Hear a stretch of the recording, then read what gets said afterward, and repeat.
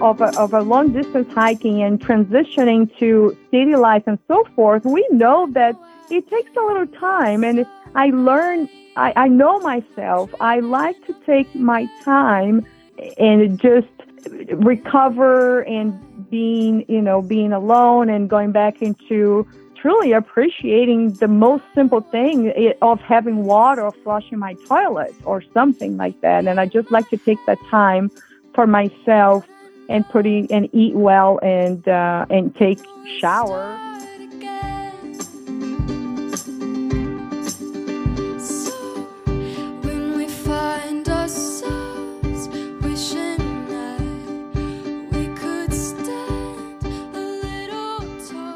Welcome to the Hiking Through podcast. I'm Erin Egan, and this is the podcast where I talk to experienced through hikers about their adventures on the trail and strategies for successfully completing a through hike.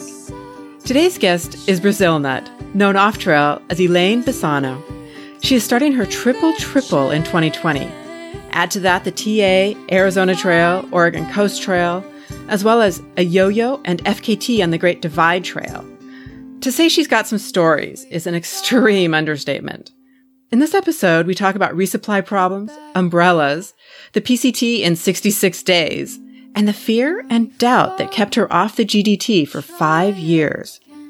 You can find this episode and all previous episodes at hiking-through.com, where you can also find show notes, photos, and links for any gear mentioned in this podcast. You can also listen to us on Apple Podcast and all the other podcast places. Enjoy my conversation with Brazil Nut.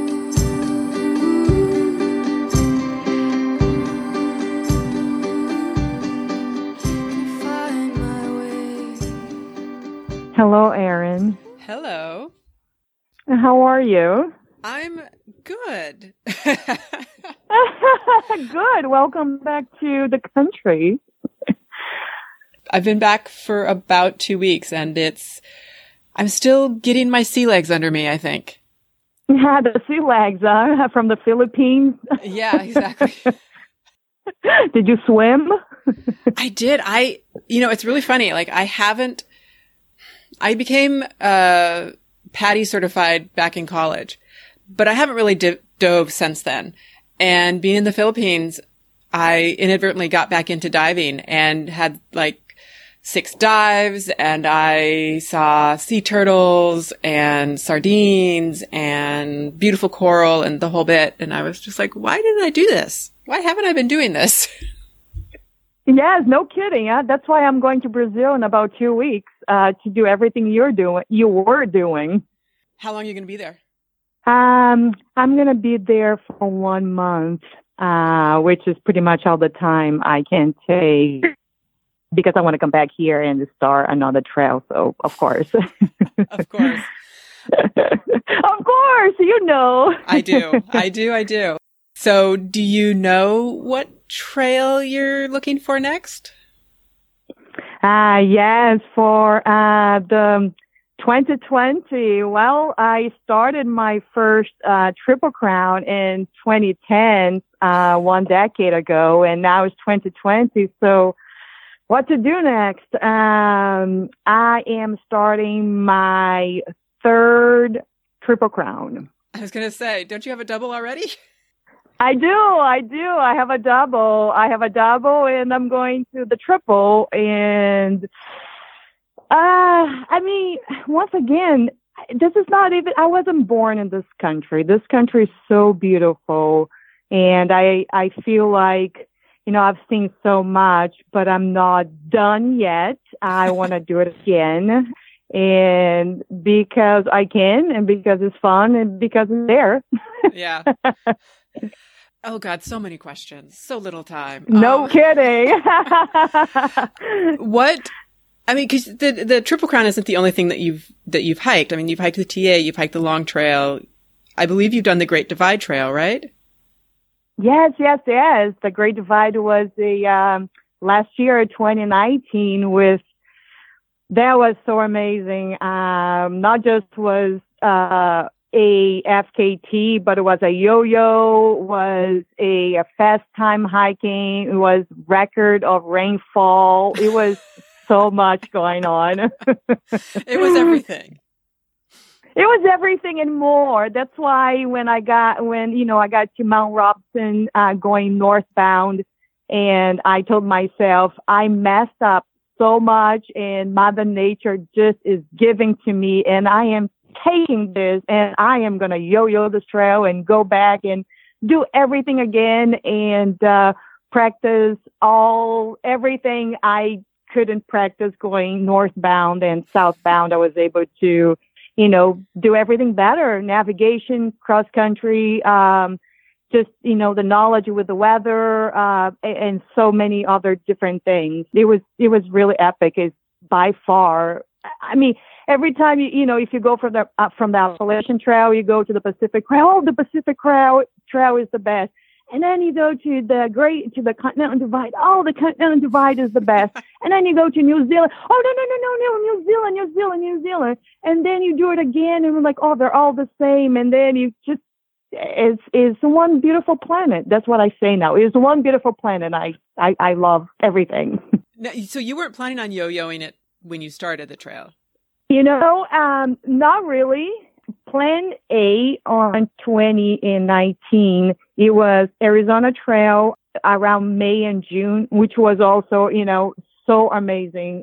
The Arizona Trail in June, pretty much. I started the Arizona Trail around May 26th, and I was crossing the canyons, around June, and it was like way over 100. It was like 100 and 115. And one of the cool thing is my friend, who is now my roommate here in Pittsburgh, who I met in 2010 through hiking the Pacific Crest Trail. And I was in Boston at the time, and he just contacted me and said, Brazil, I'm sending you a gift. And I said, oh, cool. What is that? And he said, an umbrella. And I said, I don't want an umbrella. And he said, no, I'm not asking you if you want an umbrella. I'm sending you an umbrella. And I said, what am I supposed to do with an umbrella? He said, do whatever you want. And I said, okay. So we had a conversation, so forth. So he said, just take the umbrella to the Arizona Trail and just try. And I said, okay, I will. Let me tell you, I don't think I can leave my house without my umbrella anymore. Yeah. That would have been a lifesaver. It really is. I mean, I'm through a hike Arizona Trail in June. It is 100, 110, 115 degrees and rattlesnakes everywhere. And from there, I go to the Great Divide Trail with record of rain and freezing. So the umbrella was everything I had. It's so interesting that it covered both sides of the spectrum there. So when I came back and I was holding the same umbrella. So first of all, talking about this umbrella, it was a Montbell umbrella used by my friend on 2 trails. He sent to me already taped. So I did the Arizona Trail. I yo-yoed the Great Divide. When I came back yo-yoing the Great Divide, I didn't have time to buy gear. I was, trying to go fast. And then people were looking at me and say, Brazil nuts. What is that on top of your head that you're holding? And I would say, well, it used to be an umbrella and now it's more like a shower head, but it's the only thing I have. So it had like 20 different holes, tapes everywhere. The handle broke. It only had like maybe 10 inches. It was hilarious, but it was saving my life. Wow. It's the multi-use tool. Oh, absolutely. And then finally within, after I passed Banff, and I was, I was 400 kilometers from, US, and I decided to, I told myself and I cried, I did, but I was like, umbrella, I love you, but I have to let you go because really it wasn't helping me anymore. It was just a shower head at that time. Nothing else was, protect me from the water. But let me tell you, it's really, I'm hooked. Umbrellas 2019 was my favorite piece of gear. I love it. So which of the trails are you starting with for this next Triple Crown? On 2020, I am planning to start my 3rd Triple Crown, starting in Mexico. on the Continental Divide Trail around May. My birthday is on May 8th, which is a great date to start trails for me in this country. Yeah, I know. So, and that is actually how I started, doing this long distance thing around May, because to celebrate my birthday in a very unique way. So I still going because every year I have a birthday. So every year I want to hike now. You're addicted. I am, absolutely. You know how. We all do. So the Continental Divide Trail, May, second week of May, and because I'm in love with the Divide. I have been in love with the Continental Divide, and now that I know the Great Divide, the Canadian Rockies, I want to combine both of them together. I'm planning about starting in Mexico and cross the Continental Divide again, going northbound, which was really, I have done the Divide in both ways. In 2012, I did the Divide going northbound for the first time, completing my first Triple Crown. In 2016, I had a partner at the time. In 2016, Continental Divide going southbound. It was another really, really amazing year. The weather was perfect. And in last year, in 2019, I did the Great Divide. So now I know both, and I'm 2 for 2. So I've done the Continental Divide twice, and north and south, and I've done the Great Divide Trail north and south. And I'm embracing the Divide as a one. I'm combining both countries together, which I still say fell in love with both countries. There's so much to see, and I want to go and I want to try to hike the trails that I didn't. There's so many trails on the Continental Divide which I actually didn't take. Like I did the Gila River twice. I haven't done the other side. I did Mac twice. So things like that. I didn't do Grays and Taurus, like the highest point on the official Divide because of weather. And I've done the San Juans. I've done a Creed. I've done both of them. So my plan is in 2020 to try to stick with actually the official Continental Divide and the official Great Divide. I'm going to be, hanging on the red line all the way up. Let's see what happens. I was going to say, that's the plan at least. That's the plan. At least I have a line over there so I can follow. So even though, you've done it, both of them now twice. Yep. From what it sounds like, there are still a lot of it, though, that you haven't. There are still a lot of options that you have in terms of how you hike the trail. Absolutely. Especially with a trail like the Continental Divide Trail, with yes, you rely on Mother Nature and fires, the wildfires, and all of that. We know how things work. At least if you're doing research, you don't just wake up one day and you say, oh, by the way, I'm going to leave my home, my life, my relationship, my whatever, and I'm going to go hike for 6 months. You don't really do that. You have to plan. As far as through hiking, if you want to go live in the mountains, yeah, go for it. But it takes time. It takes planning. And like once again, this is just planning. And let's see. I'm pretty confident that knowing the trails, like when I came back last year on southbounding the Great Divide, for example, what was taking me 6 to 8 hours cross country and navigating going northbound on the Divide, on the Great Divide. When I came back, I knew the trail and the mountains so well, and everything was so fresh in my memory that I was taking 2-3 hours to do the same distance. That is the difference. And it just kept going over and over and over again. And a lot of times, so I knew so much. So I look at the top of, for reference, a mountain, and I would say to myself, I'm going that way. And I would choose my best route. And I didn't have to be looking at my GPS constantly or paper or whatever I was using at the time. And also with the weather, you didn't really have a lot of time and energy to be, drying yourself and stopping and looking and so forth. Anyway, yes, that's one of the answers. When did you finish the yo-yo on the Great Divide?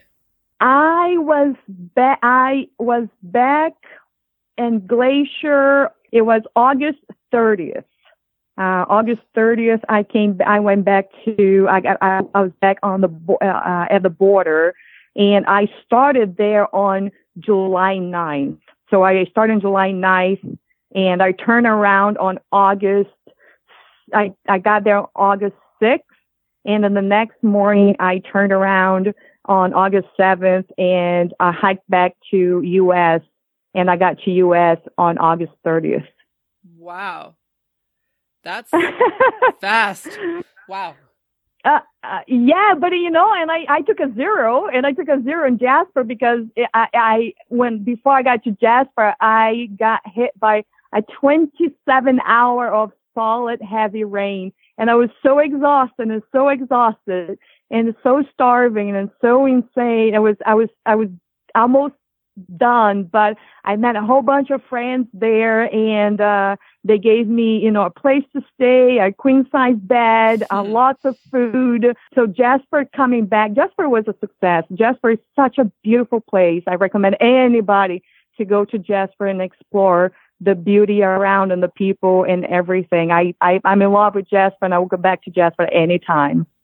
Were you hiking with anybody, or were you hiking by yourself? I'm hiking by myself.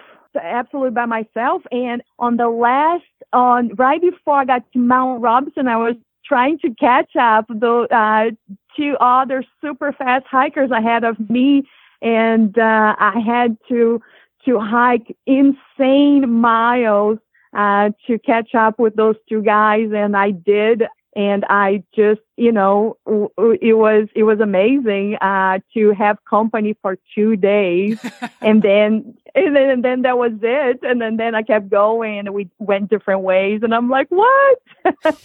It was great to navigate with two other people. That was, And then just from my perspective, being by myself, navigating and doing everything, it took a lot. It really did. For you to have an idea, I made plans to hike. I was making plans to hike the Great Divide Trail from 2014 until 2019. So it took me a solid 5 years doing research, and everything in every book or every website or every blog, I read anything about the Great Divide. Instead of getting inspiration, I was just getting petrified because it was awful. It was just, what?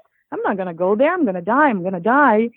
So after different more technology, more apps, more navigation, more everything, and more people doing it, and a little more trail maintenance, so things are getting better and so forth. And then when I went there, and I was like, that's it. I'm here. I'm doing this. I feel confident, and I'm doing it alone. And the idea of also when I decided to do the yo-yo, and I was like, not just I'm doing this alone. And it took me a long time to be brave enough and feel confident to go there and do this. Before I did the Great Divide Trail, I decided to do a double triple crown in U.S. That's how afraid I was. Do you understand what I'm trying to say? I did the double triple crown in U.S. instead of just going to the Great Divide and hike that. That's how afraid I was. Yeah, no, when you said you were afraid, that kind of was surprising to me, considering how much hiking you've done. But it didn't matter. It doesn't matter. And that's what I remember reading from folks who did before. And I said, if you think you are a triple crown and you're going to go to Canada and say, I'm a triple crown, oh, you are in deep doo-doo, because let me tell you, it is not like that. And I knew that. I had that in the back of my mind, but I really didn't expect to have record of rain. Yeah. That was so insane, Aaron. That was so amazing. But it's certainly, as a long distance through hiker, just living this lifestyle, practicing this sport, whatever you want to call it, hobby or lifestyle. It's so many. You can describe what we do with so many different words. And it really doesn't matter what language you're going to choose. It's so much. And to just be there with conditions and so forth is hard. It just, it was way harder than I thought it was going to be. And I prepare myself to the fullest, but it still kicked my Brazilian butt completely. So how did you get through it? Like when it was throwing its worst at you and you're standing in the middle of it, how did you get through it? What were you telling yourself to face it down and keep moving forward? Well, that is the practice. That is the practice right there. That is at that point, by me being there and going through and receiving all that from Mother Nature, it becomes all psychological. Mm-hmm. And it's just the alignment between your physical body and your mind. And I didn't have a partner to be like, be cursing and complaining and just like, we're doing this together, let's hold hands and whatever. No, it was like, listen, and if you want to be a tough bitch, you gotta go. It's like, there's no staying here. You just gotta keep going. And that is the mind. And that is the mind is one thing that I always keep in my mind is, am I having fun? And it's not about, what am I doing this for? It's like, am I having fun? Am I loving what I'm doing what I love? And that is, since as a little child growing, running free in Brazil. And I always had that perspective. It's like, I just want to have fun. And when people told me, no, life is not about just having fun. And I said, no, it is. It really is. So I see long distance through hiking as a really, really an amazing, for me, it's about learning. It's about so much more. I have learned so much traveling this way. It's fascinating, and it's so much to learn and so much to pass forward. And like I said, especially, I wasn't born in the U.S. I was born in South America, and then just coming to this country and falling in love with this country and falling in love with the culture, the language, and so forth. And especially the sport and of through hiking and meeting the people and just being outside in my physical body and seeing the changes, on my physical body and the mind and just the learning of, like you said, what was my inspiration? Because there's a big difference between inspiration and motivation. I was like, when people ask me, what is your motivation? My motivation is caffeine, for sure. My motivation is caffeine. Huh? Caffeine is my motivation. Not going to lie. I do take caffeine and on the trail, and caffeine is my motivation. My inspiration is truly I is the blah, blah, blah, but it is the path. It is the journey, is the learning, is the experience, is the discovery, is the adventure, is so much, is to take my body to, can I do 40 miles a day? And how many days can I keep going over 40 miles? And those questions that I keep asking myself, and before I used to ask myself, how can a person go from one side to the country, in this country, in the U.S., from Mexico to Canada or vice versa? So that was my question from the beginning. How? And I mean, I keep getting the answer a little bit at a time, and it doesn't matter. For me, it's like, oh, you have 13. I have 13 long distance hikes, but nothing. I can't. Words.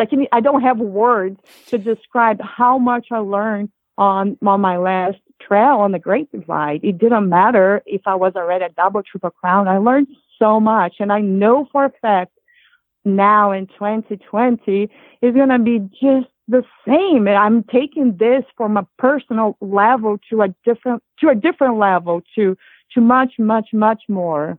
And I'm super excited. Really, I really am excited. And and I will see how much longer I will stay in this country and go to different country and do the same thing. And this is my moving forward in my life. That's really what I'm loving doing it.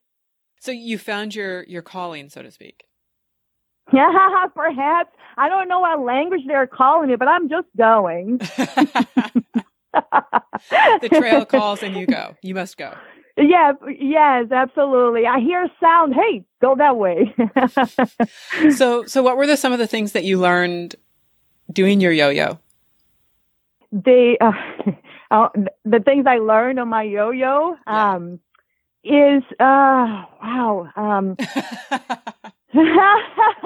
Now you're on the spot. When I came back, yes, I am absolutely. The different perspective. The thing I learned coming back, and some of the moments that I thought I was going to die because of the floods or because of the water, and I was so petrified, and I was just really imagining like how I'm gonna pretty much, when are people gonna find my corpse, and when my parents in Brazil are gonna discover that, how many years is gonna take for that to happen.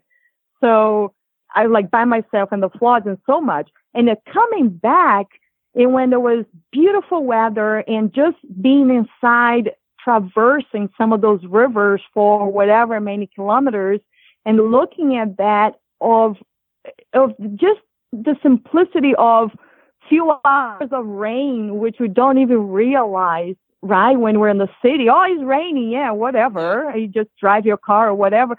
But there, no, you are so, I want to use the word vulnerable. We are vulnerable because we're outside. So that perspective of the difference of the simplicity of that. And another thing also, the things I keep learning is how to work on my resupply. I am such a sucker when it comes to resupply. A sucker? Yes, I always mess up all my resupply, so I end up with starving myself because I don't have food. So okay, wait a second here. Yeah, I know. I'm outing myself. How many miles? I have enough distance to circle to go around the earth. So that's many thousands. I think I'm up to 24,000 miles or something. And you're still struggling with your resupply. Yes, I am. And I finally realized when I am on my social life, on my city life, I don't like to go shopping. So it translates when I'm on the trail and I'm like, I got to go shopping. And so I love cooking and cleaning, but I don't like to go to the supermarket. And that kind of somehow so once again, I made a big mistake. That's 2 times on the Great Divide. I didn't have my resupply. I didn't have food. I didn't have shoes. Excuse me? So what'd you do? I didn't have my boxes. I just went around and asking, like in Jasper, I got to Jasper, my shoes were not there. My nutrition was not there. My box was not there. Because of time, I sent my box too late and I was too fast. So that is the problem. Thanks for laughing. Yes. But the good side of going north, when I sent my resupply, my boxes too late and I was too fast, when I came back, my boxes were there. But everything ironic. worked out real. I know. Well, imagine that. On the Pacific Crest Trail in 2018, when I did the PCT just a little over 66 days, it was the same idea. It was resupply. I would go to town and I was like, I was trying to go fast. And I had really good numbers from before, and I was looking at all those numbers and I was like, oh, I'm going to play this game. And it's like, how do they do? How can you do this? Once again, those are my questions. And I wanted to try to go a little faster. Like on the first time I did the Pacific Crest Trail in 2010, I did in 5 months and 3 days. The second time I hiked the Pacific Crest Trail in 2018, I did in 66 days and I think was 8 or 9 hours or something like that. And so that is a big difference, but because playing with a different perspective, 2010, I was a thru hiker, just like, I'm traveling. I stopped. I party a lot. I took a lot of zeros. It was a blast. The 2010, as you know, that was before, I believe, the rush, right? The through hiking rush, the numbers multiplied. So in my first Triple Crown was consecutive also 2010, 11, and 12, 2010 PCT, 2011 Appalachian Trail, and 2012 Continental Divide, and all those three trails were northbound. And I believe at that time, very, very few of us were doing like that. Take 3 years, 3 summers, 3 consecutive, and just hike those trails like that, because it's time, it's money, it's logistics. It was way less information. Technology didn't really, it was 10 years ago. So it was really different, really, really different. Were you, when you did the PCT the second time, were you going for a fastest known time or something, or you were just testing yourself?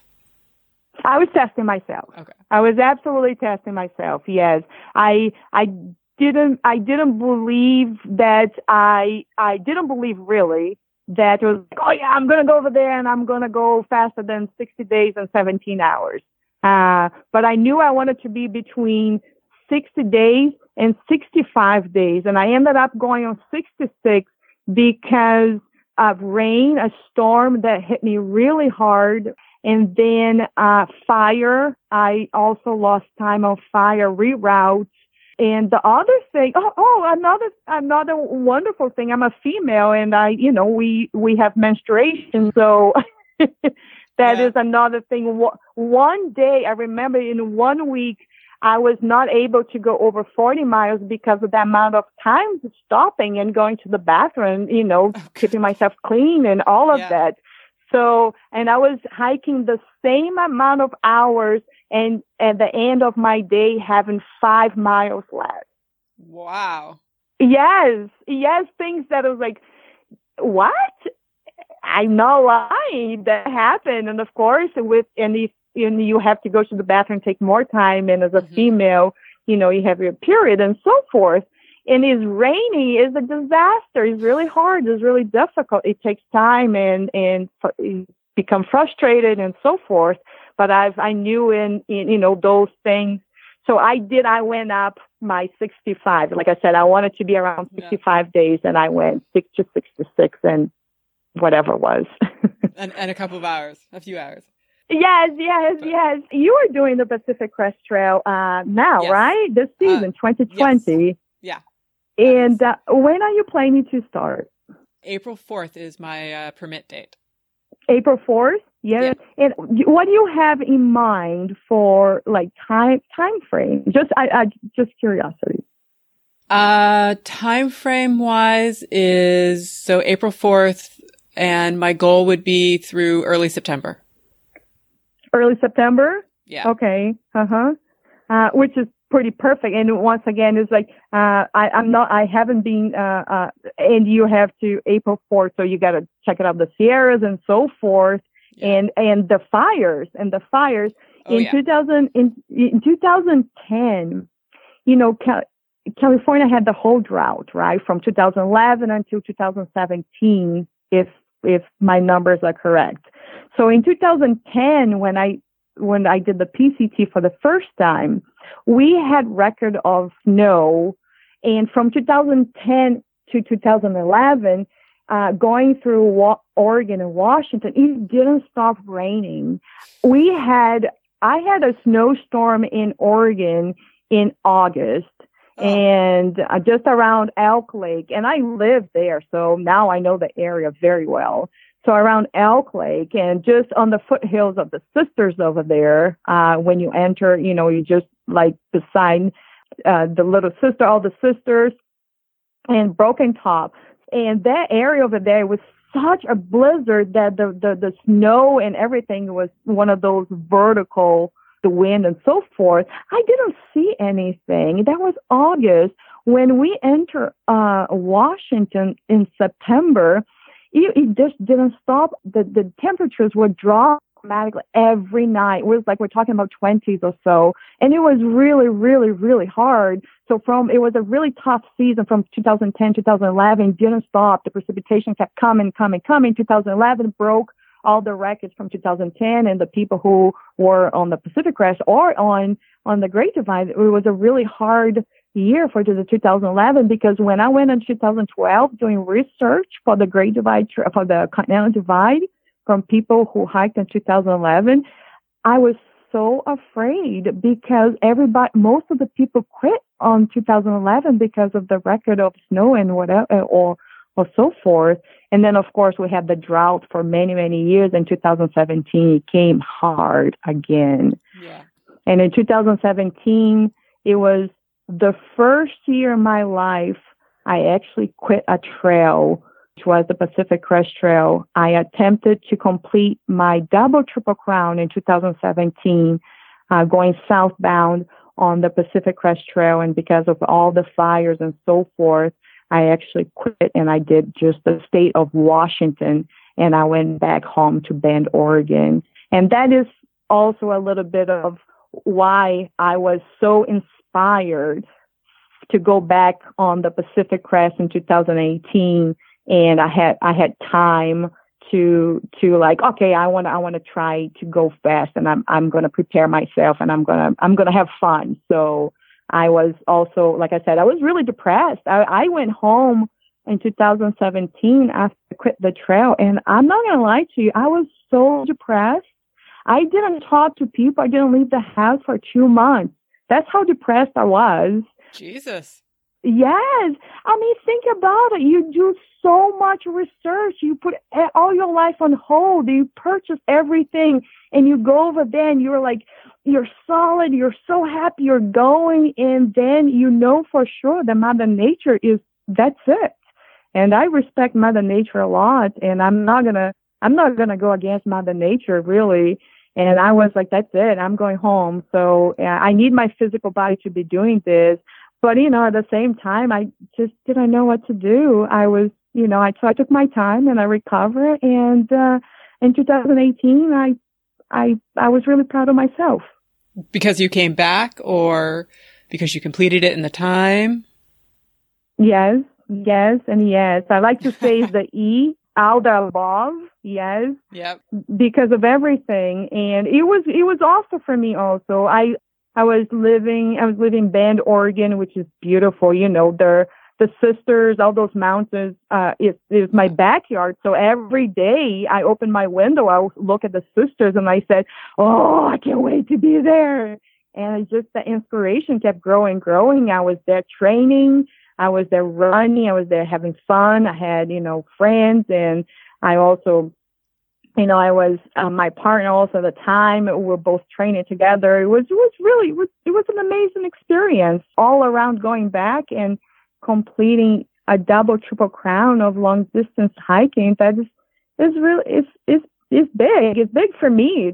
It's irrelevant for anybody else, but it's pretty big. I'm really proud, and I'm really proud of myself and my physical body to be able to do that.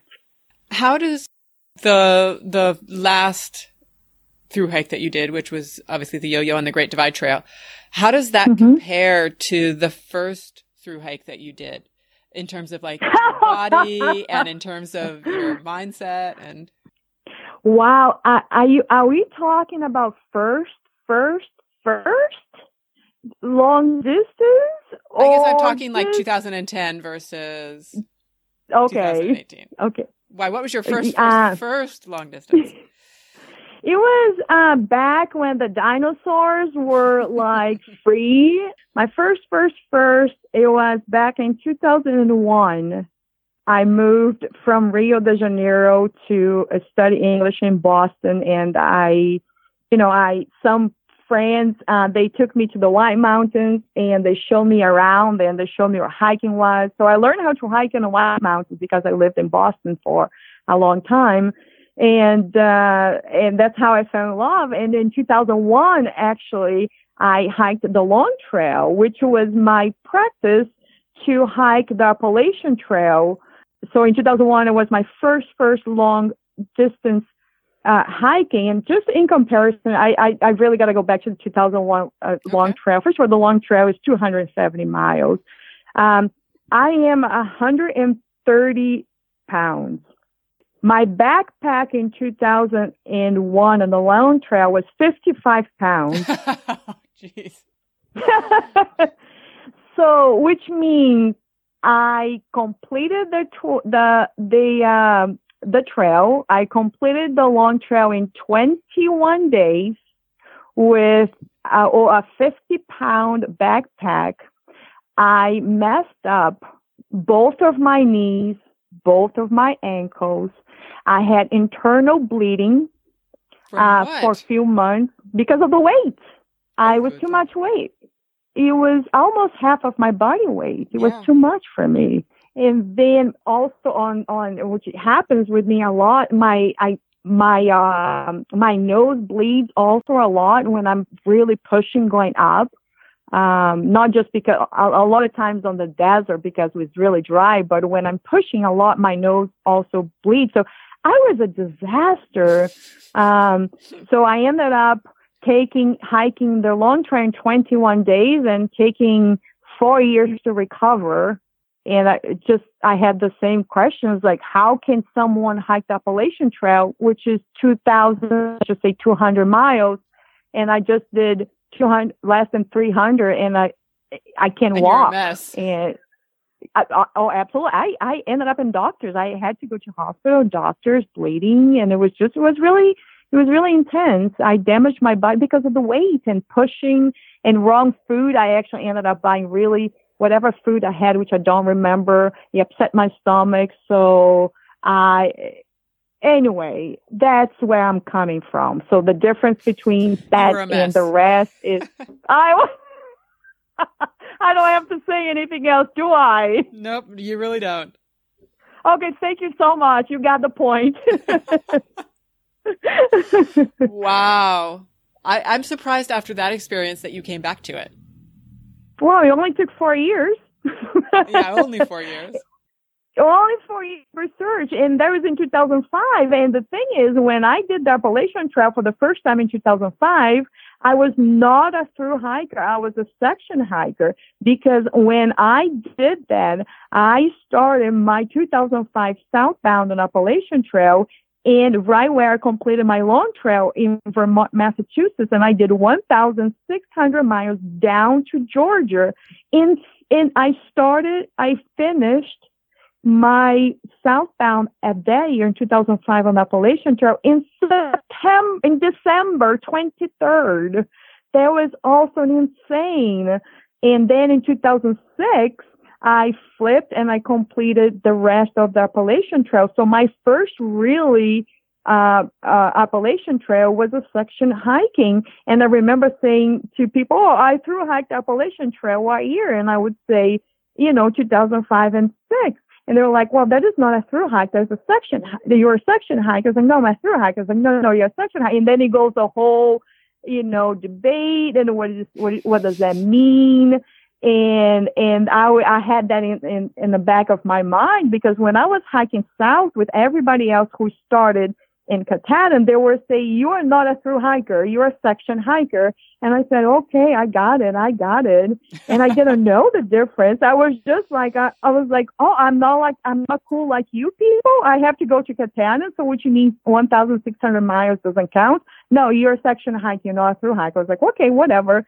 And then I completed. I was fine. I was done with the whole sport. I didn't want to do anything else. But, you have 1 or 3, not 2, right? We know the whole lingo. Mm-hmm. And in 2010, I decided to start it again because I wanted my first Triple Crown to be consecutive. So that's why I did the Appalachian Trail again in 2011. At that time, my first triple 2010, 11, 12, there were like through hiking, consecutive, linear. I'm actually a really linear person because, like I said, I'm not that great with logistics, like resupply and so forth. Mm-hmm. If I bounce around, I would just starve myself, really, or I don't know what was going to happen, but I'm really good with linear. This is how my mind works. Like people ask me, you don't like to flip? You don't like, I was like, no, it works. For me, I like the linear because I see it easier unless something really, really, really happens. Like once again, Mother Nature with, fire or closure or whatever it is. If I have to skip around or flip flop, which I haven't, but otherwise I'm very linear. My mind works like that. Do you think that you would, it's one thing to have to go around certain sections of the trail or something like that, but you're still kind of going in the same direction. Do you think or I guess maybe that's the next challenge for you is could you handle a flip flop of sorts? Yes, for sure. I'm actually, I've been thinking about that. A flip flop would be great because, like, once again, I think the first, but my flip flop on the Appalachian Trail, the first time it wasn't flip flop. It was 2 years. So a flip flop, I believe, it will be once again the same year, right? Absolutely. I would like to, now that I'm starting my triple, I was like, maybe, a flip, but the way I'm perceiving this, my triple is I've done the Pacific Crest Trail now twice, for both times I went northbound. I haven't done the PCT southbound, and it holds a really special, it is so amazing how different it is. And that was another thing going back to the Canada, my yo-yo on the Great Divide is how different things are from a different direction. It really is. It is really amazing. That really, I like that. I like to be going once again down this mountain where it took me 5 hours to go up and it took me 1.5 hours going down, or vice versa. Seeing things that I didn't see before. It happened to me for the first time. It was in 2016 when I was southbounding the Continental Divide, and I was approaching the Wind by the Green River, which is such a magnificent, beautiful, beautiful area. So I was southbounding, approaching the Wind, and the view I had that time, it was so different from my 2012 going northbound. I was seeing things which I didn't see before, and I'm like, wow, it's like it was a different place. It was completely different. Even my pictures, I went back and I looked at my pictures from northbound on the Divide and southbound from almost the same spot or just around the same region, and being so different because of that. But it's just there, going on that direction and seeing things evolving in front of you and changing constantly. It was really unique, and I love that a lot. And now I know it truly is, from going north and south on a lot of those trails. I know for a fact I want to do the Pacific Crest Trail going southbound, and I haven't done that. I really do. And the same idea with the Appalachian Trail, when I haven't done the Appalachian Trail southbound, which is so beautiful. The Appalachian Trail in the autumn, it is really, really, really amazing. Just like the long trail around September is magnificent. The colors around New England, around Vermont, New Hampshire, Maine, it is amazing. And from especially someone like me, I grew up in Rio de Janeiro. We don't have that. We don't have the seasons. No, I don't know. I don't know what that was. It was like green or blue, which is beautiful, but those other colors of the fall, it was really unique, and I'm really happy that I am experiencing all of this in my life. Could you see yourself trying to do some sort of yo-yo of the Pacific Crest Trail or the Appalachian Trail? I just thrown it out there. Does that mean I gotta go to my 4 times a year? Okay, I'm just Erin, throwing it out there. Erin, I'm just planning to start my triple.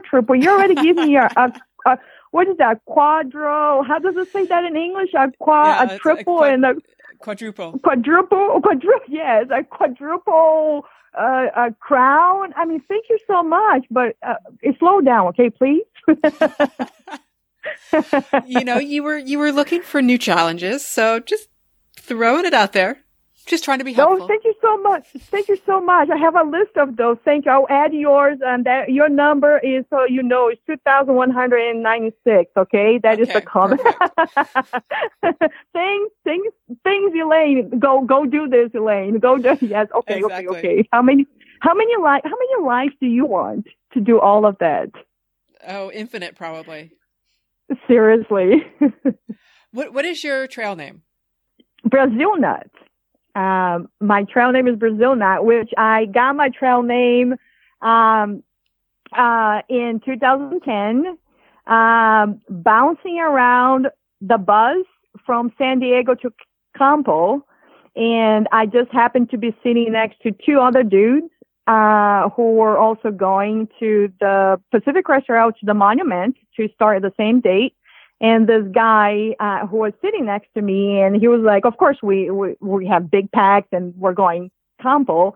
And he was like, oh, okay, so where are you from? And I said, I'm from Brazil. And this guy, I mean, I'm just like, it's still like hour and a half away from the Pacific Crest Trail. And this guy said, I have the perfect trail name for you. And I looked at him like trying to be kind of polite and say, but we're not there yet. I've never been on the Pacific Crest Trail, and perhaps I want to see if I'm gonna, survive before our trail day. and he said, Brazil Nut is, and he's like, it's Brazil Nut. It's Brazil Nut, and because it's my favorite nut, and I love the Brazilian music, and Brazil Nut. And I didn't take the name. It took me weeks to take the name. And I finally did, because I was going around and everybody was asking me, where you from? And I'm like, I'm so tired. I can't talk. And then I started saying, oh, I'm Brazil Nut. And people automatically said, oh, you're Brazilian. I said, yes. And all I had to say was yes. And I would just could, put food in my mouth and just be smiling and say yes. So that was kind of how my name came. That's how I got my name in 2010, riding the bus from San Diego to Campo with some chickens and some goats and whatever else was inside the bus. Oh, fantastic. Now, why did it take you so long to accept or to take the name? I didn't want to be Brazilian and use the name Brazil, but because it worked out so well, and it would save me so much words and so much explanation. I actually called a whole bunch of my roommates back in Boston and my friends, and they were like, hey, do you have a name? They were like, do you have a name? And I pretty much said the idea, and I said, this is one of the names. And they said, Elaine, for you. And I said, really? They're like, don't even ask. Just take the name. It's you. And I did. And I like it. I like it a lot. It's grown on you. Oh, absolutely. It really, it took, like I said, by the time I was, a few weeks later on the Pacific Crest Trail, I was Brazil Nut, and it didn't matter. Some people just call me Brazil. Some people call me Miss Nut. Some people call me Nutty. I've actually in Boston, everybody call me Miss Nut. And I was like, I love it. Miss Nut. It sounds so professional, like Miss Nut. They're like, what? And then being around kids didn't understand when the adults were calling me Miss Nut. And I remember some of the kids were calling me Peanut. I was like, Peanut. I was like, doesn't matter. A nut is a nut. A nut is a nut. And I thought it was beautiful, the kid, they're like, the nut is a nut. And I was like, yep, doesn't matter. It's healthy and good for you. So what is the job that you do in the off season that allows you to do so much hiking every year? Oh, that is like question almost number one, right? I don't have a fixed job. I've been bouncing around doing different things. I am right now. I'm a builder. I build things. I've been building things, creating, work with homes. Like construction or remodeling, Okay. remodeling. Yeah, in construction, yes, remodeling, construction, whatever it takes, really. I am going to, I'm going to Brazil actually to build a cabana. Okay, that's random. That's really random, but I'm going to Brazil and I'm building a cabana. And that's how I know, and how I'm saying, and I'm just gonna go have fun because I want to build kind of a cabana. So, and I have the time, and that's how it is. And it's in my mom's house, and we're just gonna do a little fun project. But I look forward to be warm and be there. But building certainly is. I've been building things. Before that, between countries and so forth, I've worked in different projects. When I lived in Oregon, I worked in the wine business. I worked in the Willamette Valley in the wine industry for a few years, just around when I was doing my Pacific Crest Trail. Was an amazing opportunity. I worked on a vineyard, planting 200 acres of grapes, Pinot Noir, and then production, and it was a really informative, knowledgeable time of my life. Not just that, but there was really it was cool. It was cool. I had a great time exploring Oregon and learning about the wine business. And then from there, I moved to Boston, and I also worked with some other friends, building some different companies. I'm just going around, and in Brazil, I actually started as a lab assistant. I was a lab tech, and I worked in a hospital, pretty much watching people dying because I could not find a cure for their bacteria or whatever, and that really was hitting me really hard. And that's when I decided to leave the country. I decided not to work in a hospital and not to be part of that. I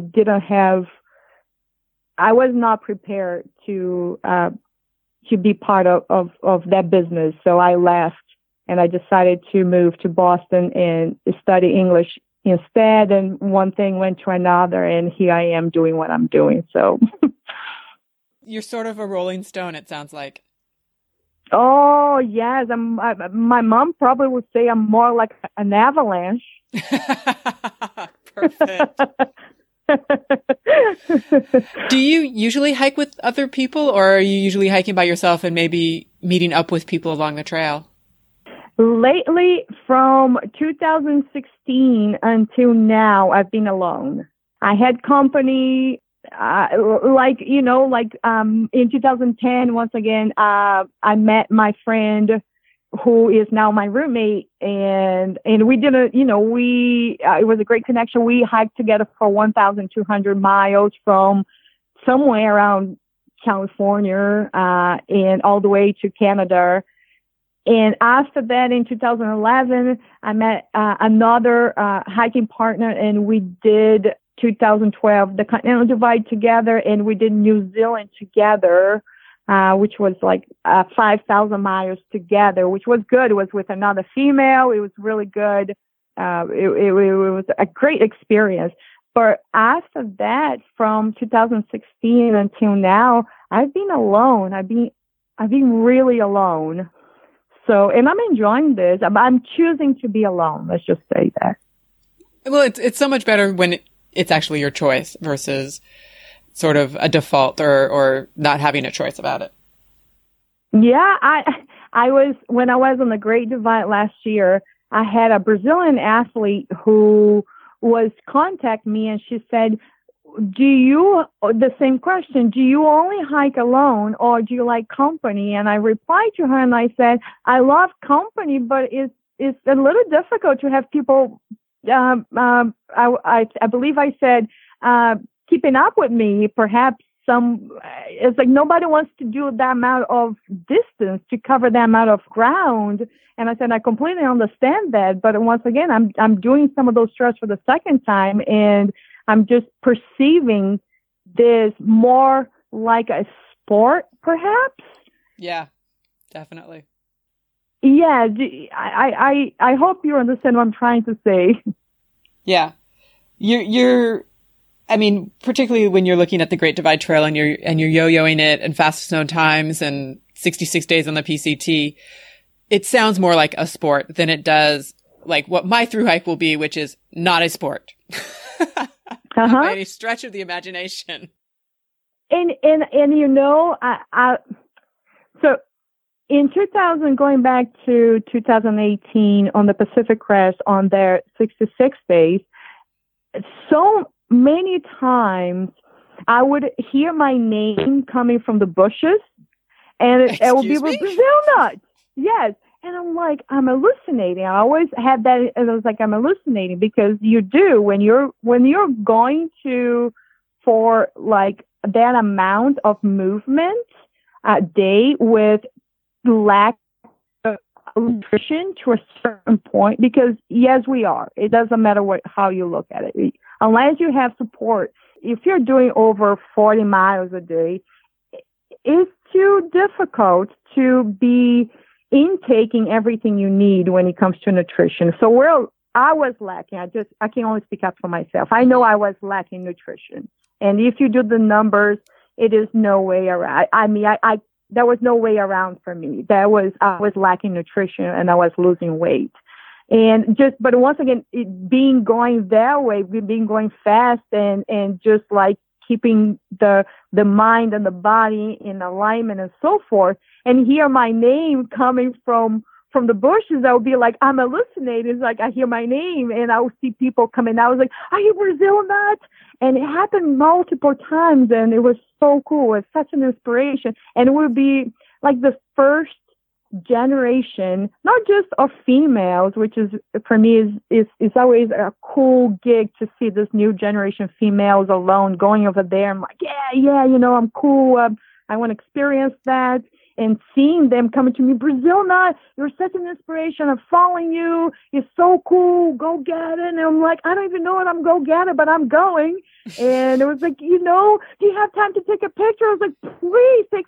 You know, I was like, of course. And we're taking pictures, and they were like, you know, telling me things, and they were like asking me questions, and I'm looking at them and saying, listen, the inspiration's mutual. It really is. And it's like to see all of you hiking this for the first time and actually having a great time and truly enjoying, and looking at someone like me who are doing this, you know, from a different perspective, but I've done this way. Now I'm doing this. Tell people I did the same thing. I am just following the footprints from so many others before.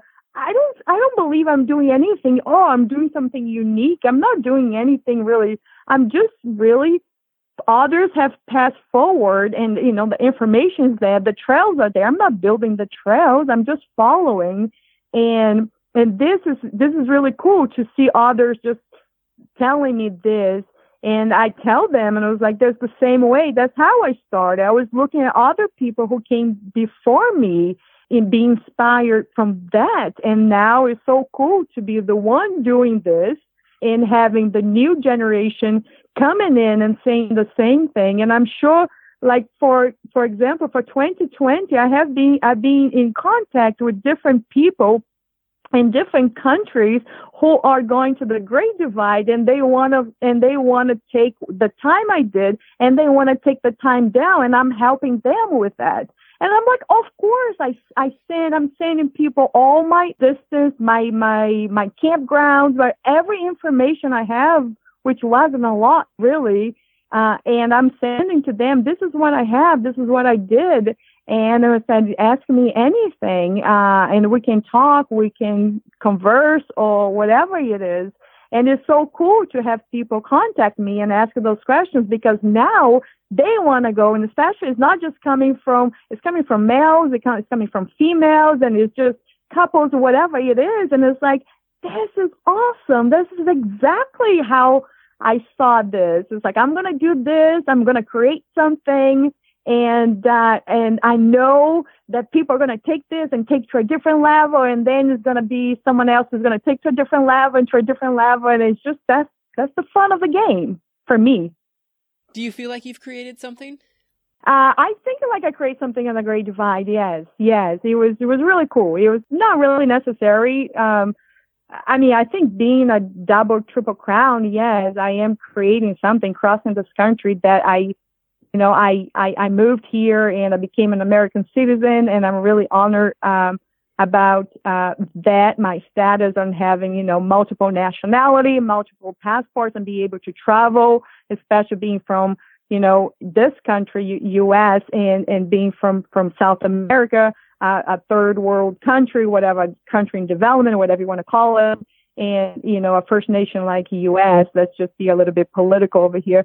But just the same idea, crossing this country 6 times and going to cross this country again, trekking by foot is such an amazing experience.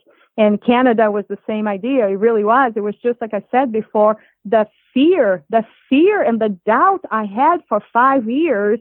And when I went over there and I was like, yes, I can do this alone. I want to do this alone. And it was like, yes. And I hear so many people saying, I'm looking for a partner. I'm looking for a partner. Of course, a partner would be absolutely amazing. It would be fantastic.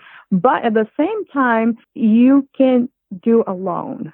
And that was why I wanted to do both times, to like, not just once, but twice. And now 3 times, maybe. You already said 4. Okay, stop right there. I know.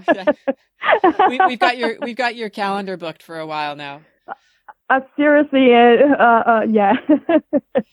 When you were doing the yo-yo of the Great Divide or the Arizona Trail or even the Pacific Crest Trail in 2018, did you keep any sort of blog or anything like that documenting your experience? I'm so bad with okay, resupply is number 1, as you know already. Right. Let's start there. I'm a resupply sucker. Yes, and I'm I don't even know, blogging, forget it. I'm not a writer. I'm really not. My books are audio.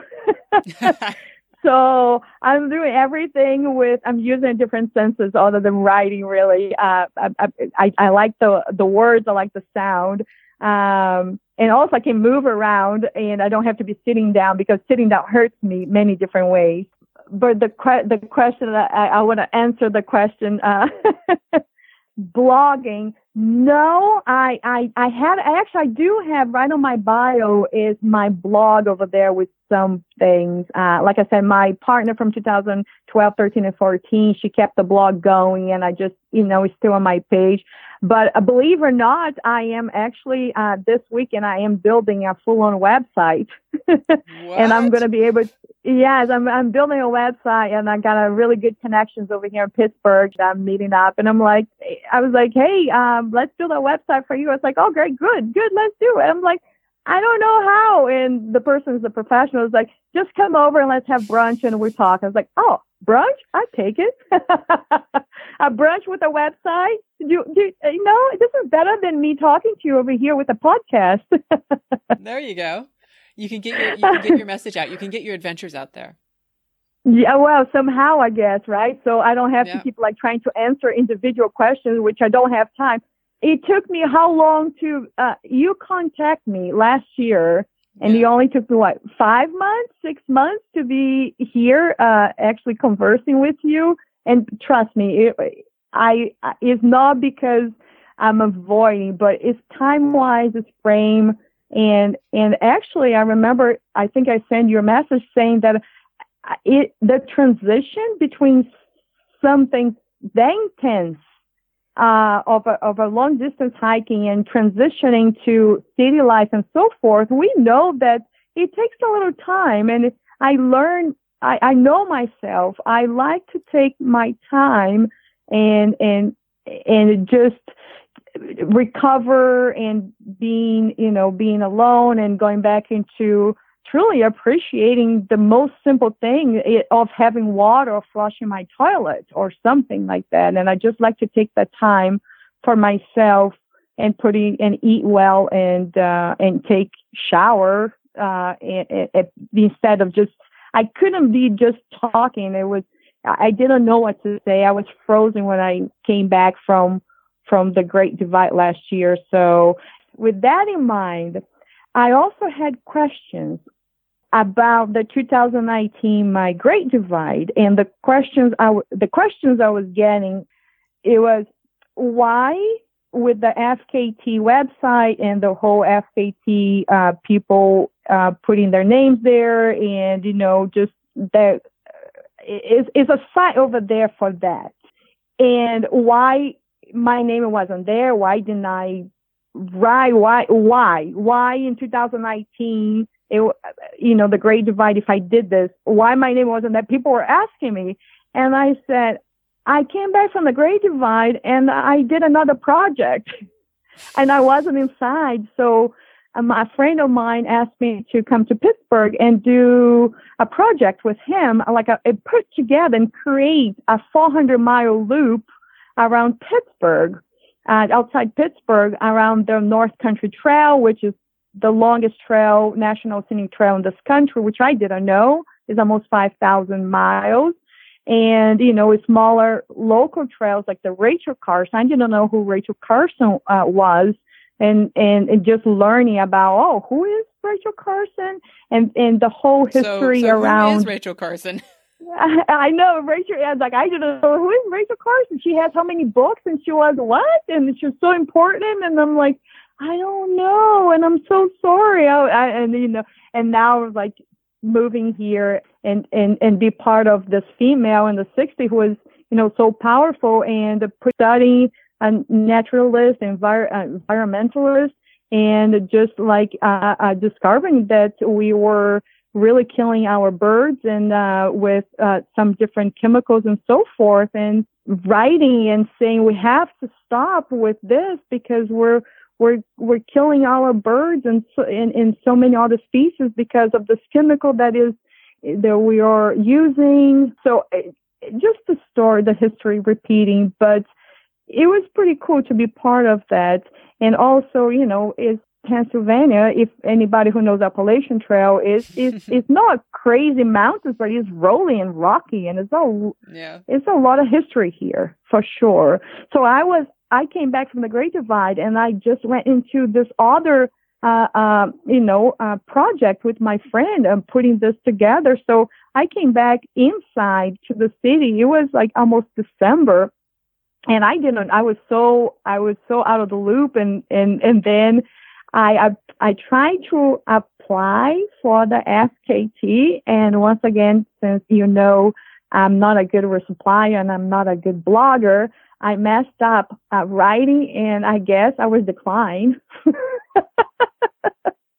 in many different ways. I'm like, how do I do for this? What do I have to do? Anyway, I messed up the whole writing and putting together everything and submitting my FKT for the 2019. So it didn't happen. So I wasn't part of that. So is it like a one and done, meaning that you can't resubmit it with? No, I can. Yeah, okay. No, I can. And like I said, it will be good because he the whole around, I did receive more personal, but I just have to put together in a better way. And that is kind of how I can cross a country faster than I can blog a couple pages. I think you got the message. The moral of your story is when you did the Great Divide Trail, I'm assuming that because you didn't initially do it for yo-yo, or you didn't start it thinking of yo-yo, but was there anywhere in your mind where you were thinking about it as trying to get a fastest known time, or did that sort of just evolve as you were doing it? No, I always had in mind that I wanted to go fast on the Great Divide. Yes, that was certainly part of it, but because going south with the rain, with the weather was so intense. And that's how I decided to come back and do it again, because I felt like, I was like, this is it. My other plan was to go to Takawa, exit, just a normal exit through Prince George, go back to Chief Mountain, and Chief Mountain start hiking the Pacific Northwest Trail, another 1,200 miles, which I had time. But instead I didn't want to go through like the whole logistics and everything else new on the PNT. And I didn't want to really rush on the PNT a lot. So that's when I decided to just do the 1,100 kilometers back on the Great Divide, and trying to go a little faster than coming back southbound. And I did, I think it was by 5 days, maybe something like that. That's, when you think about the amount of mileage that you were doing, that's a lot faster. That's a lot more mileage. That really is. The way I like to describe from comparing, if I compare a Triple Crown in US and for mileage, because I hike 3 miles per hour. That is my average. 3 miles per hour. That's what I like to keep when I'm moving. So on the Great Divide, I was doing 3 kilometers per hour. And I know for a fact, same gear, same hours, same, I'm going to use the word effort. I knew I was, using my body the same way, and just going like 3 kilometers. That is such a big difference. It really is, from 3 miles per hour to 3 kilometers per hour. And this is what happened. I kept the Great Divide in kilometers. First of all, it was my first language, kilometers, instead of, the English metric, the English system. So, but it really was. And I didn't want to get depressed. If I change the Great Divide to mileage, I think, I don't think I can, because I could see, because I had that in my mind. I wanted to do this amount of distance per hour, and that wasn't. So to kind of play a little bit with my mind, I had to keep in kilometers and just say, like, at 3 miles. So I did the same thing. So instead of being doing 40 miles a day, I was doing 45 kilometers a day, using the same amount of hours I was doing on the Pacific Crest Trail, going 45 miles per day. Yeah, that's quite a change, honestly. Which I guess goes to show you how difficult the Great Divide Trail was. Yes, and I repeat once again, because also the weather. Because of the weather, it is. I don't have to describe anymore. It was really tough with Mother Nature, just giving us more and more and more and more rain. You did something to piss off Mother Nature, and I don't know what it was, but it was something good. Yes, I like to say when I went to Canada, I kept repeating the word record, and record. And Mother Nature was right there. It's a record rainfall. It's a record snow. It's a record. Thank you. I mean, you can just do this whole podcast alone. Right there. We summarized it right there. That's it. You got it. Perfect words in English. Besides Perfect. For the so important umbrella, what are some of your favorite pieces of gear that you've got? I guess I don't want to talk about the big three, that we have to have, I have to have a tent, a sleeping bag, and a pad. Those are essentials, but umbrella for sure. My other favorite piece of gear, it was new other than my umbrella. I I had a rain skirt, DCF rain skirt, which I'm also hooked on skirts, and a possum gloves. After New Zealand and being around all those possums and so forth, if you haven't tried a possum glove or mittens or socks or anything, I recommend highly.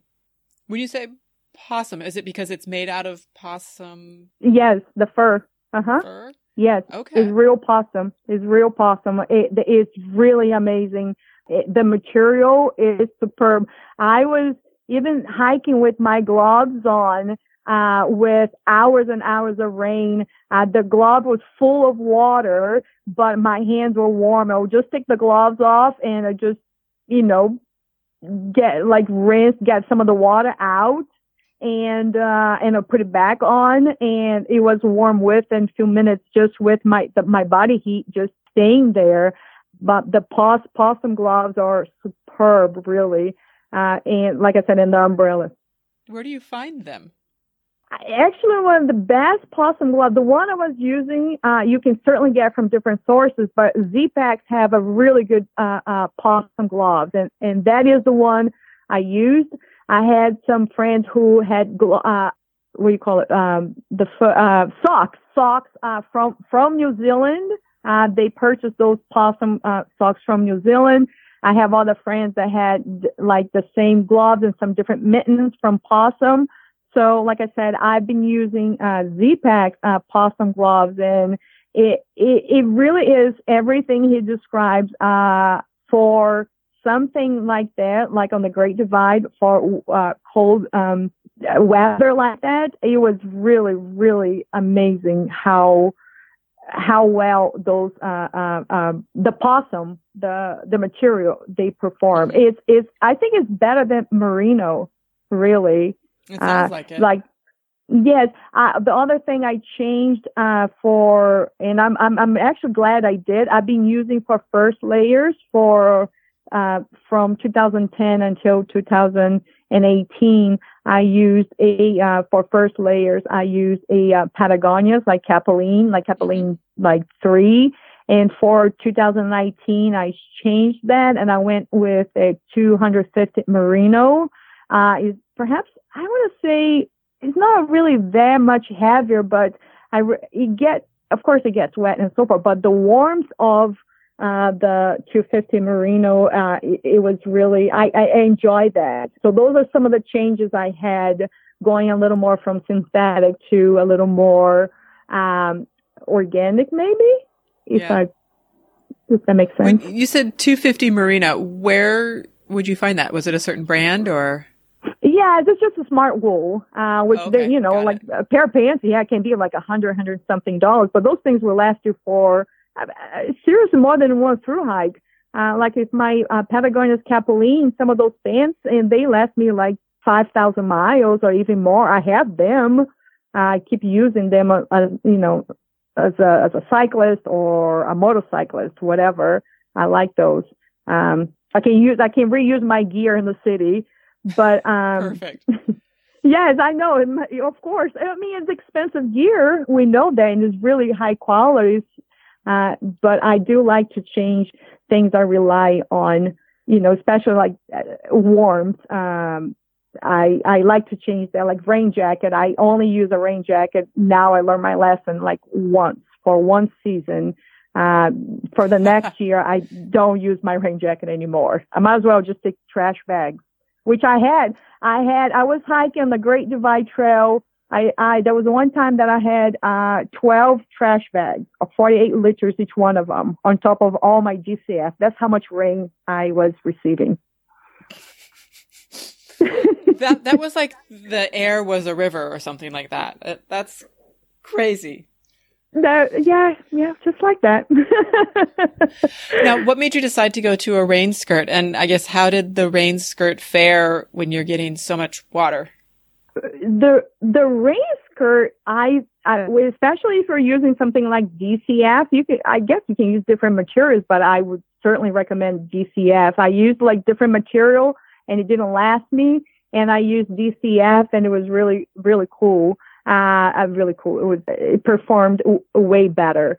So the rain skirt is good because if you're going through like a car wash, which is like overgrowth, right? Let's just say 800 miles of car wash where like in Canada really was water going like 360 degrees all the way around. There was water on my feet because it was muddy, sinking like 2 feet down or whatever. And then the trail was not really a trail, it was just a jungle. I was describing, a mix of the Pantanal and the Amazon and the Everglades in Florida, kind of how the trail was, like a true jungle. And so it was water coming from everywhere, from the rain, from the ground of the mud and the trees and the brushes and the willows. It was really, really intense. But the rain skirt, it was good because it was protecting me. The heat, when you're using a rain skirt, the DCF doesn't breathe that well. We know that. So it keeps your heat in. And you're going to get the condensation, but at the same time, it gives you a little bit of protection, especially when it's instead of the whole freezing rain or the snow or the slush, whatever it is, it cuts a lot of that. So it's good. And, you have the rain skirt and then you have the umbrella. So you can visualize, the umbrella with the diameter or so forth. The diameter, I think for me, for my size, the perfect diameter for my umbrella, a lot of those umbrellas are 38 inches. And I like the 36 is a little smaller. I've tried like 34, 36 and 38. The 38 is great, but I think the 36 for my size is pretty good. I like that. I use Montbell umbrellas and I use, like Gossamer Gear umbrella, and we had some different umbrellas which we're trying. But the skirt, DCF skirt, works really well. So you really get the cover and it's super light, really. So instead of a rain pants, I went with the rain skirt. That's another change for 2019. And that was keeping your lower legs, we'll call it dry, but not as wet, I guess. Yeah, not as miserable. How long was the skirt? How far did it go down? Well, this is me and my buddy were making our own gear. So got it. Okay. So how far did your gear go down? How far did your skirt go down? Well, knee down for sure, anywhere around my calf, perhaps. Or a little below my knee for sure, but you have to get this right. I mean, there are many awesome skirts from different companies, out DCF, and I think they're really, really high quality. I've seen plenty of people. It really depends on your size or how tall you are, but I think the skirts are really a way to go. You're not the first person I should say, I think I read someplace recently that they were talking about a rain skirt as opposed to rain pants, and were very big on it. Mm-hmm. Have you tried a skirt before? I have not, but it does sound nicer than the rain pants and sweating in the rain pants and, trying to get them off and then. Yeah, like I said, I was the first, was like 2019. It was my first time trying the umbrella and trying a rain skirt and trying the possum, like different material, like possum, for example, possum fur for gloves. I'm really impressed. I've used a lot of different synthetic things. And actually is another thing that people saw me doing and they were laughing at me. But when it was raining a lot of times I wanted to keep my gloves dry for the nighttime, and I only had one. So the other two things I do, and I just hike with Ziploc bags in my hands, because it just, it doesn't matter. It's not going to breathe, just like a DCF. You're going to get condensation, but even getting condensation inside, with your hands inside like a quarter size Ziploc bag, especially if it doesn't matter. If it's raining a lot and the wind is really windy, you put your hands over there. It doesn't matter if you have poles or if you don't. If you don't have poles, you can get away with you putting your hands inside your pocket. I have poles, and a lot of times it was raining. I was holding my umbrella, but 2 Ziploc bags in your hands, it gives you so much. And it's not going to get wet. So when you get a lot of condensation inside, you just shake and get the water out because everything is wet. So I remember passing people on the trail and people were like, what a great idea. I'm going to do the same. I was like, yeah, just do it now. Another thing that I tried with my friend when it was like on the 17 degrees and we had on the Rachel Carson loop we created here in around Pittsburgh, it was the few days were like 17 degrees, 18 degrees, and we actually hiked with true trash bags inside our shoes. And that I was so amazed how well that worked. One day I hiked solid with 8 hours with a trash bag. Same idea. Condensation is going to get wet and so forth. But the first thing when you're hiking inside the snow and the slush, when that thing hits your feet, it's freezing and it hurts. So I was cutting some of their first contact with their like slushy rain plastic bag. It was diminishing some of their contact, and my feet, once again, I was getting massive amount of condensation inside, but it was going to be wet anyway, but it was warm, and I really enjoyed that. So there was something else that I tried, and it worked out really well. So circling back to the Ziploc bags on your hands, so I take it you weren't wearing gloves, you were just wearing the Ziploc bags. No, I was not wearing gloves because I was trying to truly keep my gloves dry. And it doesn't matter what gloves you're going to wear. It's going to get soaked. So I might as well wear plastic, and plastic's not going to really get any wetter. And that was my mentality. Same thing on the Rockies, on the Canadian Rockies.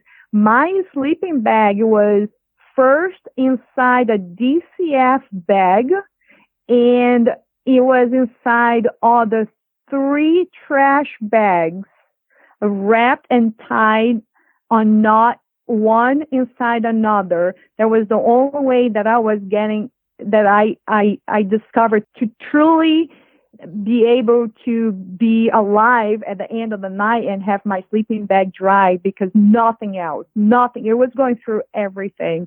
Just DCF, it was not just working. Perhaps it wasn't going through the water, but you have condensation, you got to open your bag, and if any water goes inside DCF, it doesn't drain, it becomes just pretty much a lake inside your bag. It's just like when you have Gore-Tex shoes or whatever Gore-Tex, if the water goes in, water doesn't come out. So you're pretty much going around with a lake. So my backpack, water was going through everywhere, and on the bottom of my backpack, and I had a really good backpack, the few times I stopped, I had almost a half an inch of water on the bottom of my backpack, and I had to just drain my bag because it was just coming from everywhere. And so I had to, like, things like my sleeping bag, which I rely on my sleeping bag to be warm and to be safe and to be alive. I had a DCF and on top of 3 48 liters trash bags. That's hardcore. That's really hardcore. Yes. That's like desperate measures right there. And it just kept going like this and kept going like this and it kept going. There was one time when I left Jasper, and I think when I left Banff going north, I remember purchasing a bag of 26 trash bags, and I just I just used almost all of them because it was a lot. Yeah, it's just different. I think the summer you're looking for is it was wet. It was really wet. It really was. You got the picture. So when are you going the Great Divide? When am I going on the Great Divide? Yeah, I'm not sure about that one. I'm not convincing you. Baby steps. We got to get the first one down. I guess I'm really not convincing anybody after this one. It depends on how wet they want to be at that point. I'm really excited to follow this 2020. How the season is going to be. I hope it's going to be. I hope to be completely different. And let's see what happens. I wouldn't be surprised if it's a completely different experience for you. Just obviously Mother Nature is very fickle. So what has been your most difficult time on trail? barring the 2017 when you had to get off the PCT? There was apart from that, difficult times on the trails. Yeah. I'm really afraid of water crossings. I mean, I of course I respect different terrains, like when you're in rattlesnake desert, focus. It really is hocus pocus focus. I keep repeating this: hocus pocus focus. Every time you take your eyes, I tell people and I practice. Just keep your eyes on the ground. When you're hiking on the desert, you need your eyes. If you need to look around, I've always, trained people this way. It's like, if you need to look around, stop. Don't try to be looking at things and walking at the same time, especially in the desert. Keep your eyes on the ground. The rattlesnakes are there. We're just passing through. They live there. So, rattlesnakes can be really petrified, but I was not petrified about that. Grizzly bears also, grizzlies are there. It's the same idea. Listen to sounds, be aware, be prepared for everything. But water crossings, water in New Zealand, also the Tararoa, it was not really wildlife, but water crossings was pretty intimidating, and that's kind of how I based on the Canadian Rockies, the water crossings, on top of course, the grizzlies and the wildlife. But I think for me, really, the water crossings, I was really petrified in the Canadian Rockies. I truly thought I wasn't going to survive inside some of those rivers. And before that, I think one of a moment that I panicked, it was back in 2010 when I caught myself. In 2010, we didn't have gut hook. We didn't have really guide. We didn't have a lot of this new technology that we've been using and evolving so much. So we all had really paper map and different sources, all of us. I don't really remember anybody who was navigating with electronics. We didn't have that back in 2010. So we're all paper. And I remember after Record of Snow, going by myself, trying to climb to Forester Pass, and everything, it was just 20 feet of snow on the ground by myself, no GPS, no nothing. I'm looking around and I didn't know which way to go. So I just kept walking, looking at my map. And then I was looking to see if I could see a trail or anything. But it's 2010. There was not a lot of people to begin with. And to see if I could see any trail, to see which mountain, which direction, which way was the path. And I couldn't tell. And I just sat over there in some rock, and the same idea, looking around, and I could go back, but I knew I didn't want to go back, and I couldn't go forward because I didn't know really which way to go. So I sat over there almost crying. And I think 1 hour later or so, I saw things moving all the way down. I was not even halfway up going to Forester, but by myself, nobody, nothing. And I see things moving all the way down, and there's a group of people who I knew, and it ended up being 5 or 6 people coming my way, and I saw them moving, and from crying, tears, petrified, not knowing what to do. They kept getting close and close and close, and they were like, "Brazil, what the heck?" And I said, "I'm so glad to see all of you." And they were like, "Come on, let's go." And we went up, all of us navigating, and it was a really cool, really cool experience because, we really stayed together. And some people knew the trail. We were hiking with 2 hikers who knew the Sierras, and they were our GPS. They were like, "We go this way, we go this way, we go this way." It was really different, really, really, really different. So that was a really intimidating. My Sierras in 2010, it was really, really, really intimidating. And that stayed with me. And I think after that, 2019 Great Divide is right there. So I would say 2010 PCT and 2019 Great Divide in many different levels. Snow levels, a lot of rain, and the same idea. How do you navigate do a river crossing when you're by yourself? You pray. Okay. And then you pray again. And then I like to pray I'm not Catholic, but I grew up in the biggest Catholic country in the world. And I just say, em nome do Pai, do Filho, e Espírito Santo. Amen. And you just kind of go. No, it was a really good learning experience. How do you do? You don't have a lot of options. You really don't. You either have to wait for, if it's really high, you'd be stupid to try to put your physical body against water. I just don't. That's not the way. You can wait. If it's glacial, you can wait until the morning. Most likely it will be a gigantic change. I saw that in the Canadian Rockies and other places. The difference between in the evening, if it's a glacial fed stream, like a creek with a lot of power, the Sierras also is the same idea. So it's a big difference between the water levels from the evening to the morning, because, it gets colder at night, and a lot of the melting flow stopped a little more. It's really different. There was one river that the difference was I couldn't believe it was up to almost over 2 feet difference. Just the difference between morning and night? Yes, between the evening after like a really sunny day that the glacier is really melting, and then it starts changing to the morning. It was insane. It was the difference. The difference would be between me crossing with water. I'm 5'7".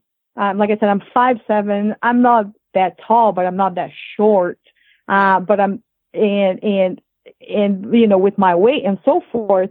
But the water be around my, let's just say, a little bit close to my butt, and all the way down to my knees. That's a big difference. There's really, really a big difference. And that certainly would be a difference between feeling somewhat safer about doing it versus feeling very uncertain about doing it. Yeah. You have to be really smart in so many different it depends on the situation. If I sit over here and try to give you, this is what you do, that's absolutely everything I'm saying is irrelevant. It is the moment.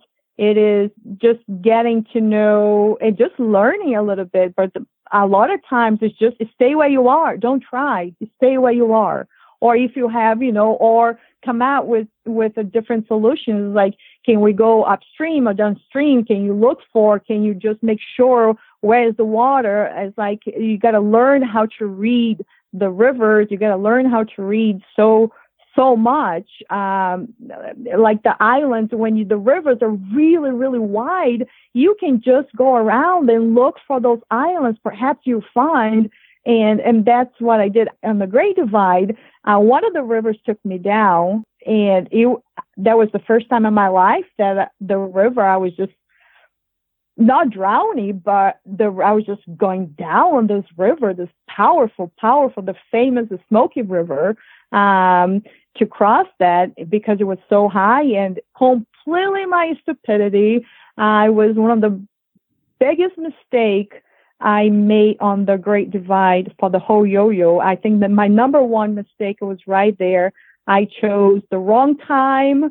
I was really cocky. I was macho. I was stupid. I was just like a combination of senseless,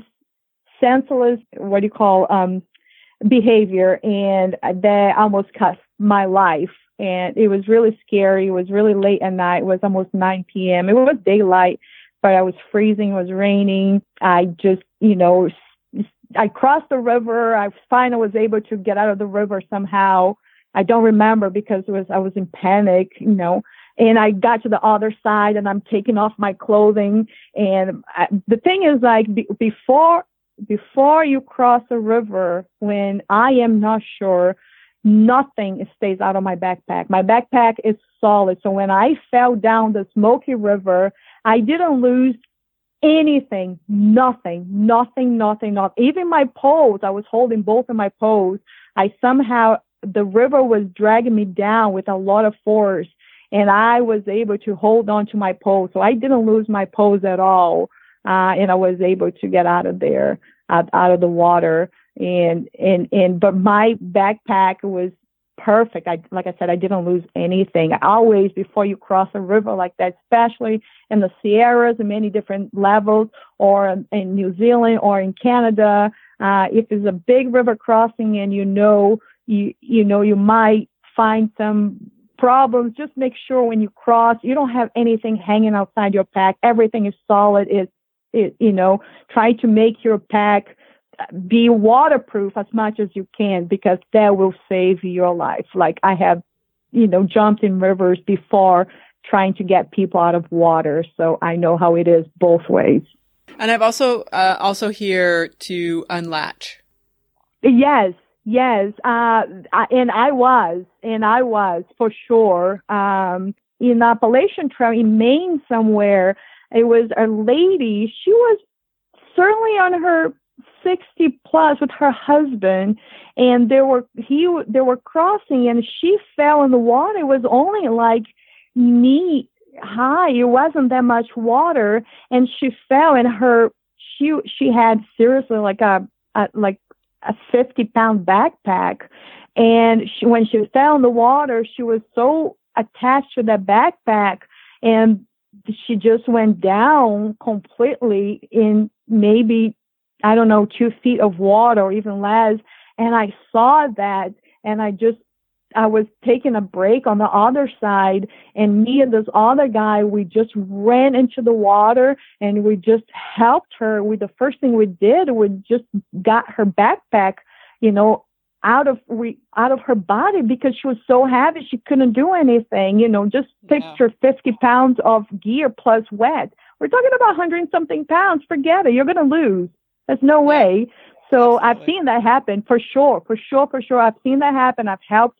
And at that same point, one of her Crocs kept going down, and she was like, "My Crocs!" And I said, "Don't worry, I'll go get it." And I just went down and down and down and down. Finally, 10 minutes later, I get her Crocs, and she was like, "Who are you?" And I said, "Here's your Crocs, ma'am. Have a great day hiking." And so, but I've seen a lot of things happening for sure. Yes. What's been your favorite moment or time on trail? Wow, there are so many. It is, it wouldn't be almost fair to say, oh, this was my favorite moment. It's been so many, so many. But, all around, the animals, the wildlife, I've been in contact, that I've seen, those moments are really fascinating. I had really, in 2019, I had awesome contact with the wildlife. So those were fascinating. I started with a Gila monster in the Arizona Trail, which was the first time I came across one, a Gila monster, and then this gigantic tarantula, which I'm like, I've never seen anything that big in my life. And then I went to Canada, and I ended up on the top of this mountain with this magnificent, Mount Goat. It was a male. He was so beautiful. I just felt I was in a different, planet. So wildlife has been really, one of the things I'm really enjoying to see that.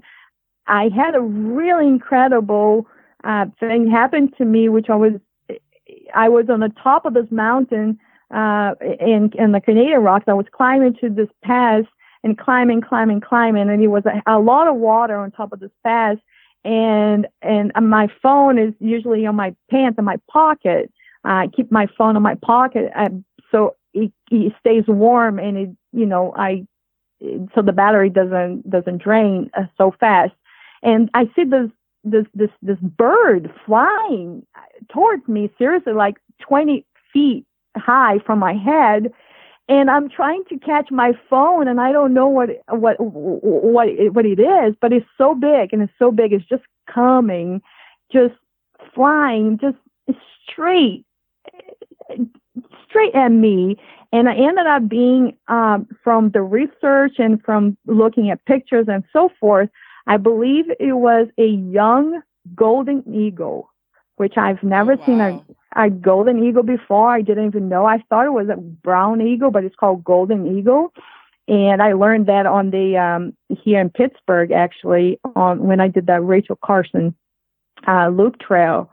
And it was a golden eagle. I finally, was able to come, into, like an outdoor, research kind of, for kids and so forth.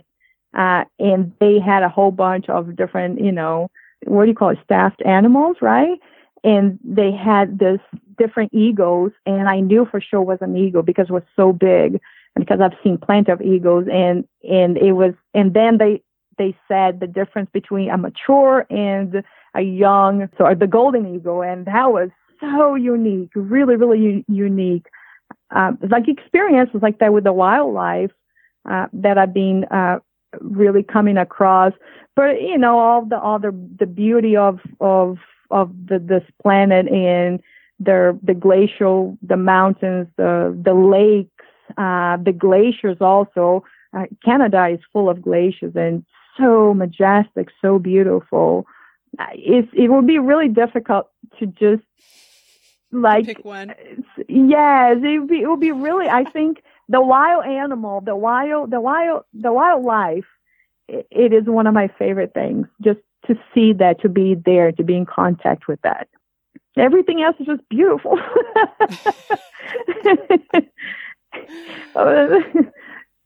Is there anything that we haven't talked about that you feel like we should? Wow. It is so much to talk about, isn't it? I know.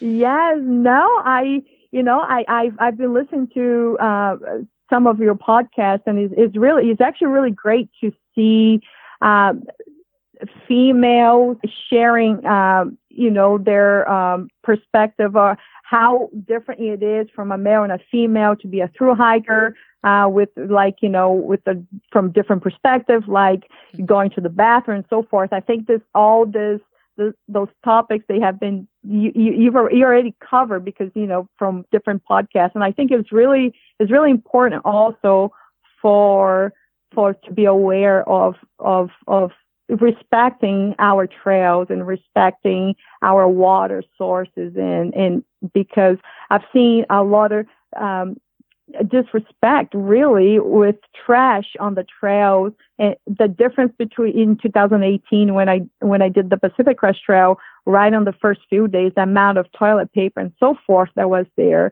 it was repulsive, and it was really sad, and it was really disrespectful of us hikers just leaving like that amount of trash, right on the trail. We can do better. I know that for sure. So, things like that, I'm really enjoying seeing all of us coming together and truly promoting clean trails. Let's just leave footprints and take pictures. I think this is really important, and I want to emphasize this, much more. And I know people have. I know you have. I know many other people like in the same page. And it's really good to be passing forward and educating people that we do need to respect our trails, especially trash. Mother Nature is renewable, but only so much. Yeah. And, if you're on the trail and I'm behind you, I really don't want to see your teepee. I really don't. Yeah. And vice versa. Amen. Yeah. Yeah, that's for sure. That is for sure. And that's where my point is. But every information is there. We have so much. We have so many people new to this scene, to the sport, to the through hiking, to the hiking, to being outside. And I think people like us, we've been doing this longer, and we also we got to pass forward and educating also, because I've been educated of, you do this, you don't do this because of this, because of that. And those are things that, all of us, we should learn and preserve and respect. I'm a big fan of just treating Mother Nature with respect. Definitely. Where can people find you if they have additional questions or they want to follow your new journey this summer? I do have Instagram. Imagine that. Other than I don't blog, right? But I have an Instagram, which is Elaine Brazil Nut, and I'm also on Facebook as Elaine Brazil Nut. My last name is Bissono, Bissonoho. But Elaine Brazil Nut is there.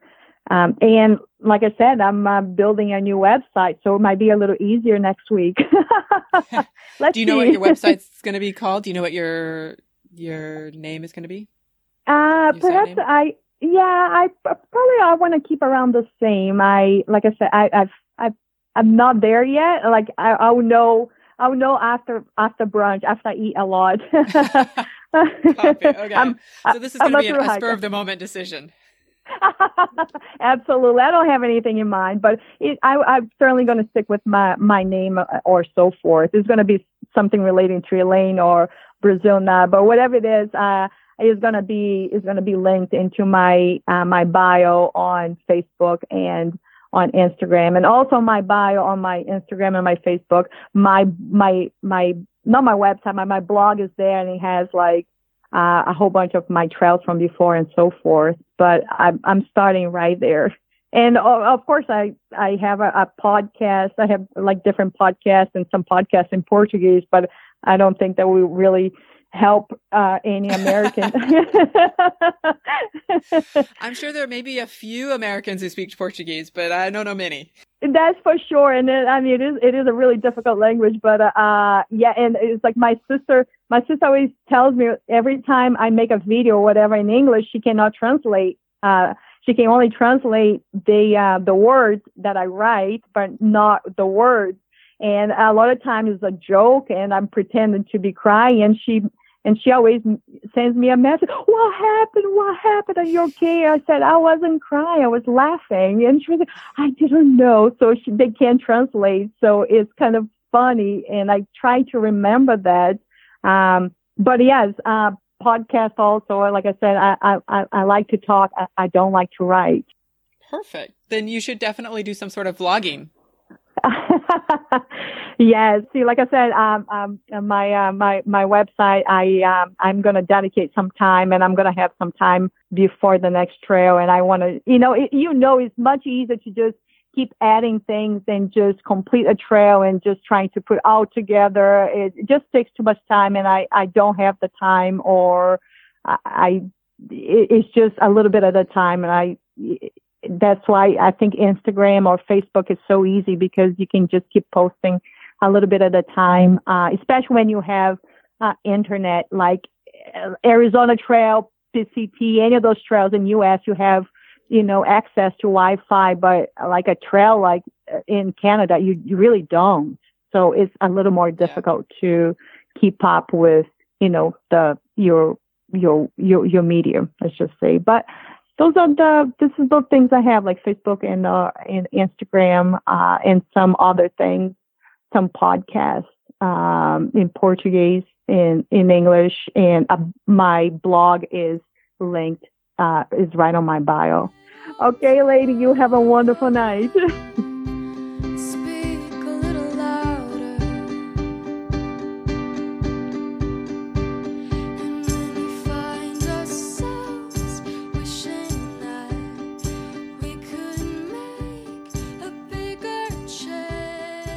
Show notes and links for Elaine's gear can be found on our website at hiking-through.com. Special thanks to Elaine for sharing her stories from the trails, and Maya Wynn for the use of the song Try Again. If you have through hiking adventures to share, I'd love to hear them. please email me at hikingthroughpodcast@gmail.com, or you can also DM me on Instagram at hikingthroughpodcast. I would also love to hear it if you've got some really cool gear or tips for through hiking that, haven't been mentioned yet, as I am frantically prepping for the PCT and would love every piece of information I can get. In the meantime, I'll see you on the trail.